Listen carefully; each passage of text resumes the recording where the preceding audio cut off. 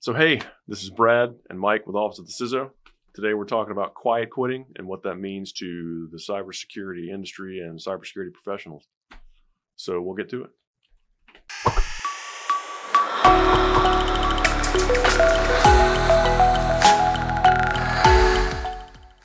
All right, so we're talking about quiet quitting and what that means to cybersecurity professionals and the cybersecurity industry as a whole. How that impacts organizations from a cybersecurity perspective. So Mike, what do you think? I think it's dangerous. It is that. It's very dangerous. It is that. And some of this information we're pulling from an article from venturebeat.com. Yeah. I thought it was a wonderful article. Yeah, it is. Very good read. It was released about 4 weeks ago in November. But quiet quitting and how it poses or why it poses a cybersecurity risk.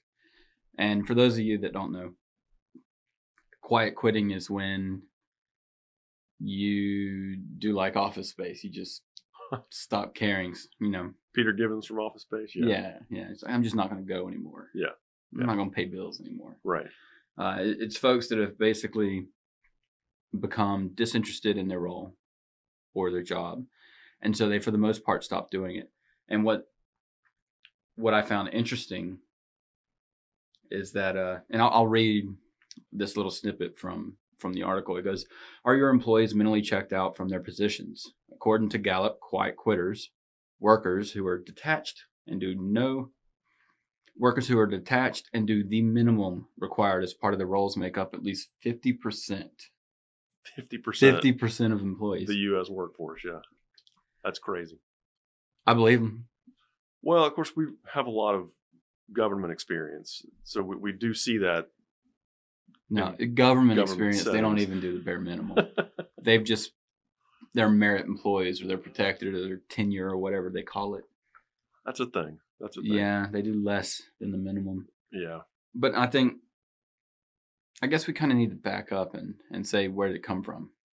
I think COVID had a lot to do with it. Yeah, I'd agree. People being sent home, working from home if they were able to. Out from under their supervision, yeah.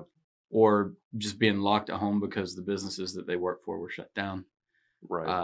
I think it changed people's minds. It changed the landscape of what was acceptable in the workplace. It did. And it changed a lot socially with us. Like it messed a lot of people up. And more so than we already were, because IT folks are notoriously antisocial. Yeah. Stare at the wall when you walk by, right? We do it. I don't. Speaking as an introvert, yes, I'm a unicorn. That's a thing, right? I'm an extroverted IT guy, socially capable. Mike is a unicorn. That's awesome. A unicorn. But it's a big deal. It changed our perspective. It is a big deal. And so you look at it on the surface, and the quiet quitting concept, you would think that, well, that means that they're not productive anymore, which, yeah, that is what that means. Not as productive, right. But it also means they've lost buy-in in their organization or their industry or their role or whatever it is that they've lost buy-in in. And it means not only are they no longer productive like they may have been before, but now they may pose a risk to the organization from a cybersecurity perspective because they're not trying anymore. Like they've foregone all the concepts of paying attention to the things that you click on in emails, like the reply all button. I know a guy that did that. Me too. I know him very well. But they're no longer paying attention to the details and the quirks about like a phishing email that would throw up flags, and they may end up interacting with attachments or links or things like that. Whereas before, if they were trying, they may not have. There's a level of care.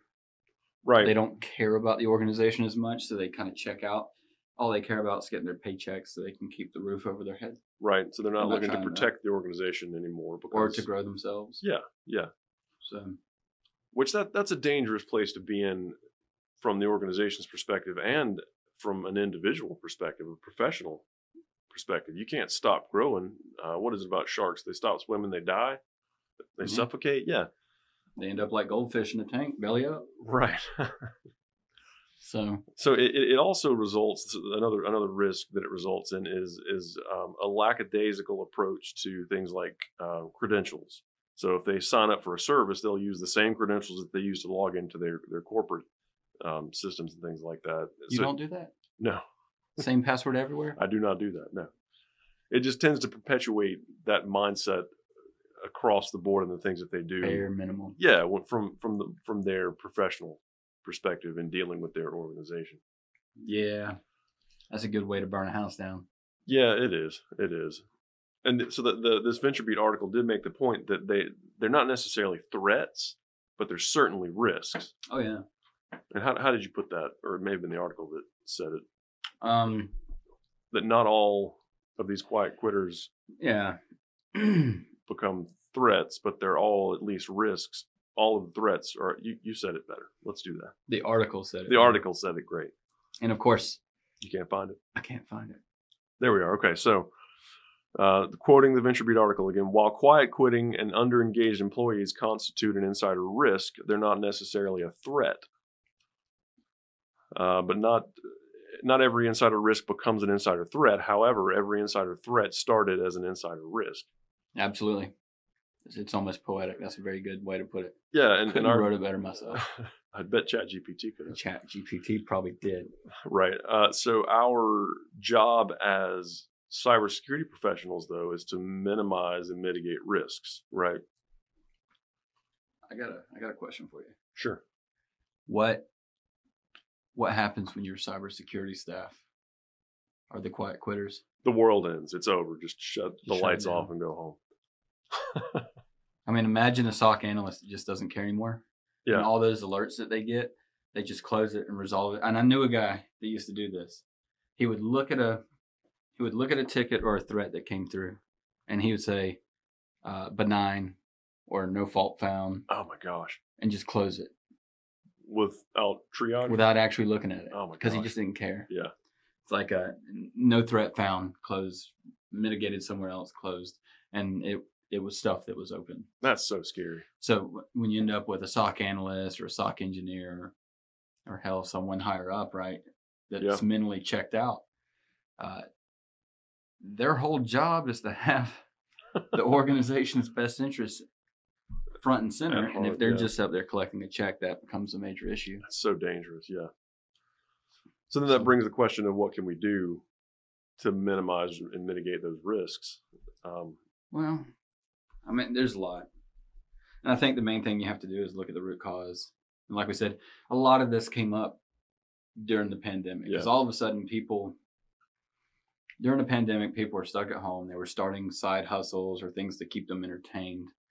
People found love for woodworking or renovations. That's why wood disappeared during the time, right? Right.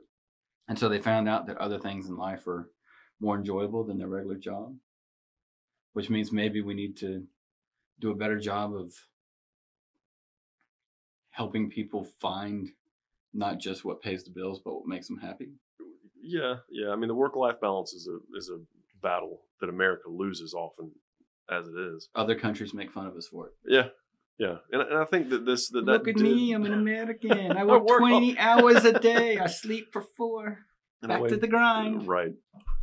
But I think that did open up our eyes a little bit. It may have put it closer to the center. But as Americans, we tend to swing like a pendulum. So anything we do, we're going to go ham. We're going to be fat and lazy. We're going to go hard as we can at being fat and lazy. Right. We want to blow some stuff up. We're going to go hard and heavy on blowing stuff up. There's a reason why all those memes exist. Yeah. And I think that... and this is the thing. I'm sure this is happening everywhere. This article is specifically talking about the U.S. workforce, which is why this conversation is a little bit more pigeonholed than globally. Right. I don't go overseas, but I also know that there's a lot of holidays overseas. What's like, vacations or breaks that they take. Like some countries overseas, they leave for tea at 11 and they don't come back till 3. Right. I could do that, but my tea ends with tequila. So that's how that happens. So I didn't expect that. That's good. Yeah, that's nice. Yeah. So you asked, how do we help prevent it, right? Right. Framing our mindset about how things were pre-pandemic and how they are now. What changed? Right. And one of the main things that we saw that changed was remote work. Yeah. A lot of state and enterprise governments don't do remote work. They weren't prepared for it either. They weren't prepared for it, so it was a major undertaking. Their employees got a taste of it. It's like that first hit of crack. You're just not going to put it down after that. And then, people were bringing folks back into the office. You see this with Twitter. A lot of people quit.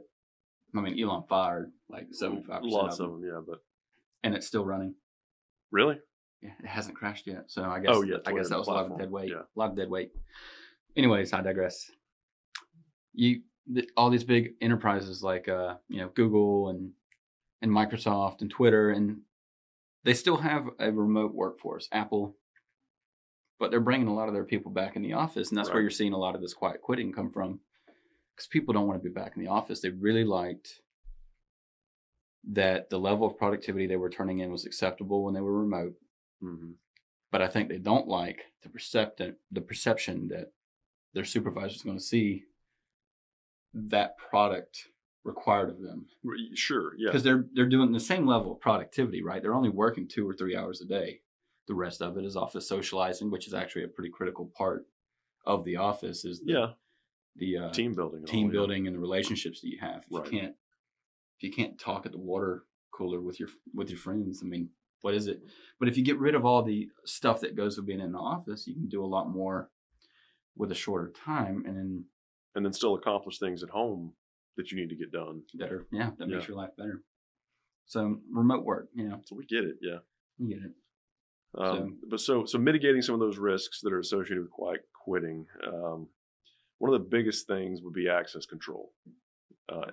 Heavily practice least privilege, and that should be practiced anyway. It should be, but it should be to combat this specific issue, right? It needs to be.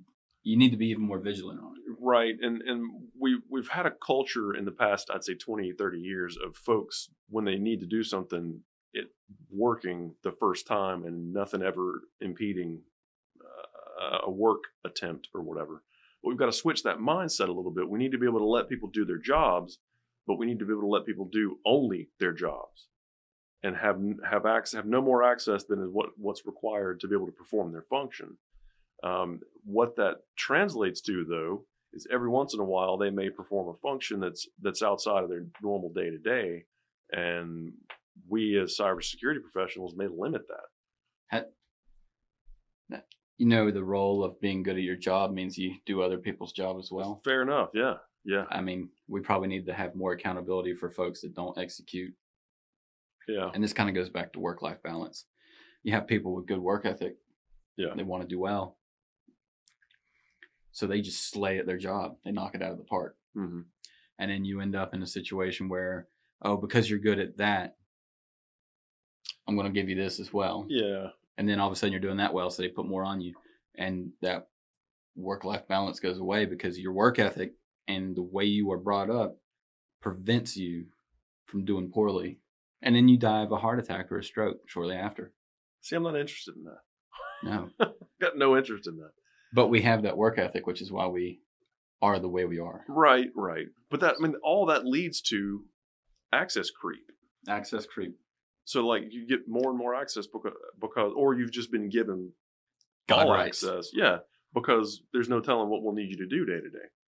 99% of the time, the moment I'm in an organization, they just give me keys to the kingdom. Yeah, domain admin rights. I know. And I've gotten to where when I start a new role at a place like that, I'll walk in and say, I don't want anything. If I need it, I'll ask for it, specifically piece at a time.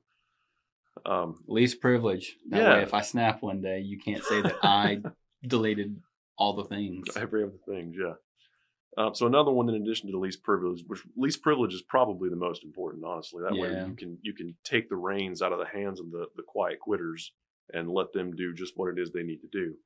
But in addition to it, I would say security awareness training. And VentureBeat article also mentions security awareness training is really important. Even though these guys aren't taking it to heart, they still need to have it in their minds that there may be repercussions if they bring CryptoLocker into our organization and wreck it just off of being lazy with email interactions. Yeah. Yeah. And I know we don't need to take the negative approach to security awareness training. We don't need to slap hands all the time, but I was about to say, if you want people to actually do security awareness training and pay attention to it, not just let it run in the background, take the quiz, right. it's got to be something that keeps their interest anyways. Right. And we're all a bunch of ADHD ferrets these days chasing the shiny things. That's true. That's true. So, yeah. And so to make security awareness training impactful, again, negative reinforcement rarely works. I don't know. You slap a dog when he does something wrong. He don't do that usually. Yeah, but he responds to a treat a lot more efficiently than negative reinforcement typically. Plus, people aren't dogs all the time. I don't know, man. We're pretty dumb. We get that way. Yeah. We get that way. We get set in our ways. Yeah. That's my corner. But I mean, I've found that like the gamification of some security awareness training can get people involved with it. The way that it's presented also, I think, is one way. Taking it from, I've been one place where it was a full like 8 to 12 hours of security awareness training for an end user, and then to other places. That sounds like a medical institution in some fashion. May have been, but it's or then the other side of that spectrum is for effective cybersecurity training programs. I think nugget size stuff like 5, 10, 15 minutes once a week or a month is way more effective than a 12-hour brain beat session where you're reading individual policies over and over. So we need the Chick-fil-A chicken nugget approach. Give you wonderful little bites of security awareness. Yeah. Delicious, wholesome Chick-fil-A security bites. We can do that. Which we're not yet sponsored by Chick-fil-A, right? Not yet. It'd be nice. They do run a lot of Fortinet gear in their environment. Do they? What I'm told. That'd be pretty tight. Well, I know a guy that might know. I happen to be pretty damn good at Fortinet gear. So Chick-fil-A, if you see this, and do some consulting. Yeah. But yeah. So we kind of touched on it, specifically with SOC analysts. How do you find out, or you have to be a good manager, right? You have to have good observation skills, good people skills, and stuff like that. But what the hell do you do when it's a cybersecurity guy or an information security guy? Or I'm gonna give you an opinion.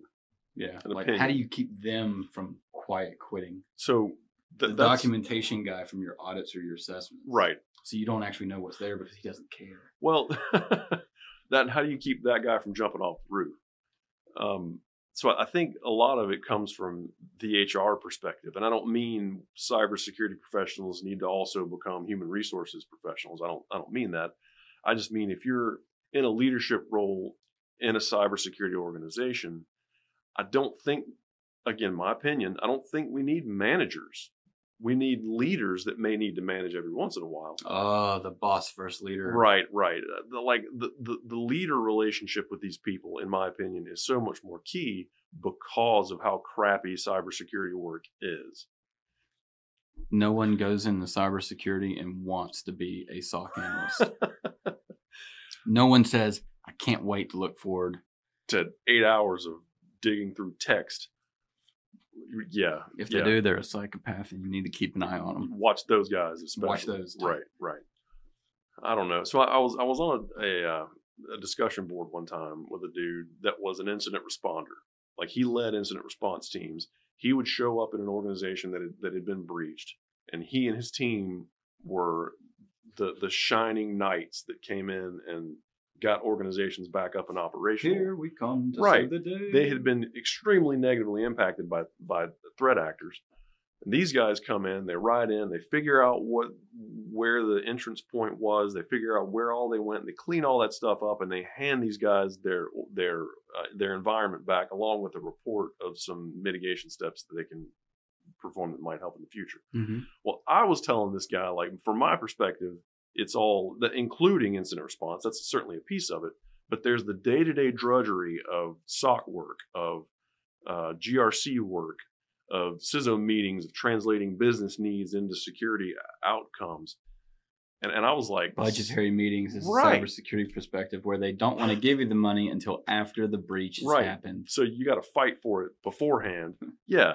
And I told, like I said to everybody in the room, I was like, I think cybersecurity is awful. It is very difficult. It's super hard. It's either drudgery or it's panic. I mean, it's really difficult and it's really hard to accomplish. And I think it's terrible, but you have to love it to stay in it.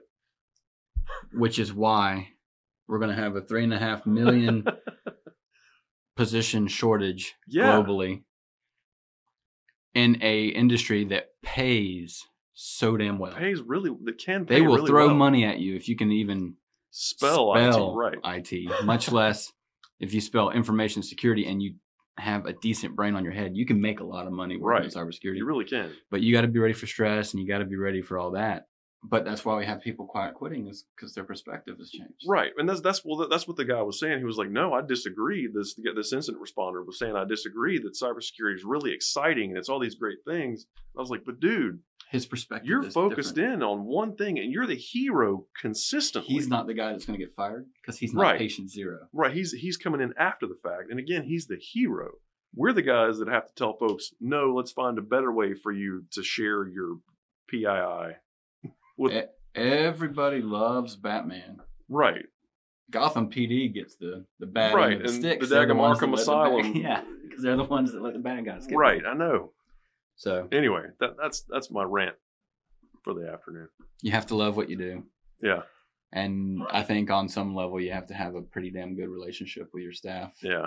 Not just your direct reports, but the people around you. So where we're at, we have a really good relationship with not only our specific team, but also our leadership, their leadership. You know, we have people that believe in us, which helps make us feel better about what we do, even on bad days. So, yeah, that's a good thing. So, yeah, quiet quitting. If you have 4 people, 2 of them are probably already quiet quitting. Just pay attention, because it's a risk. It's not always a threat. Right. But it's most definitely a risk. All the threats were risks at one point. Yeah. Eventually. And again, shout out the Venture Beat for the badass article. It covers a pretty good list of things that people need to pay attention to. So, and we'll post a link to the article in the video description as well. Yep. So you guys can read it and you can form your own opinions. So thank you so much, guys, for your time today. If you have any comments or questions specifically about quiet quitting and what we're doing in our daily lives to help combat this potential risk and or threat, please don't hesitate to comment below. And of course, if you haven't already, like, subscribe, and let us know your thoughts. We're trying to make this as organic as possible and to provide a wide breadth. So we're going to do instructional videos. We're going to do videos about studying for certain certifications, how-to videos on how to get into certain roles, whether it's ethical hacker, SOC analyst, cybersecurity engineer, etc. I know we did some videos explaining what those were, but now, you know, how do you progress into that career? But yeah, thank you for your time, and we'll see you next time.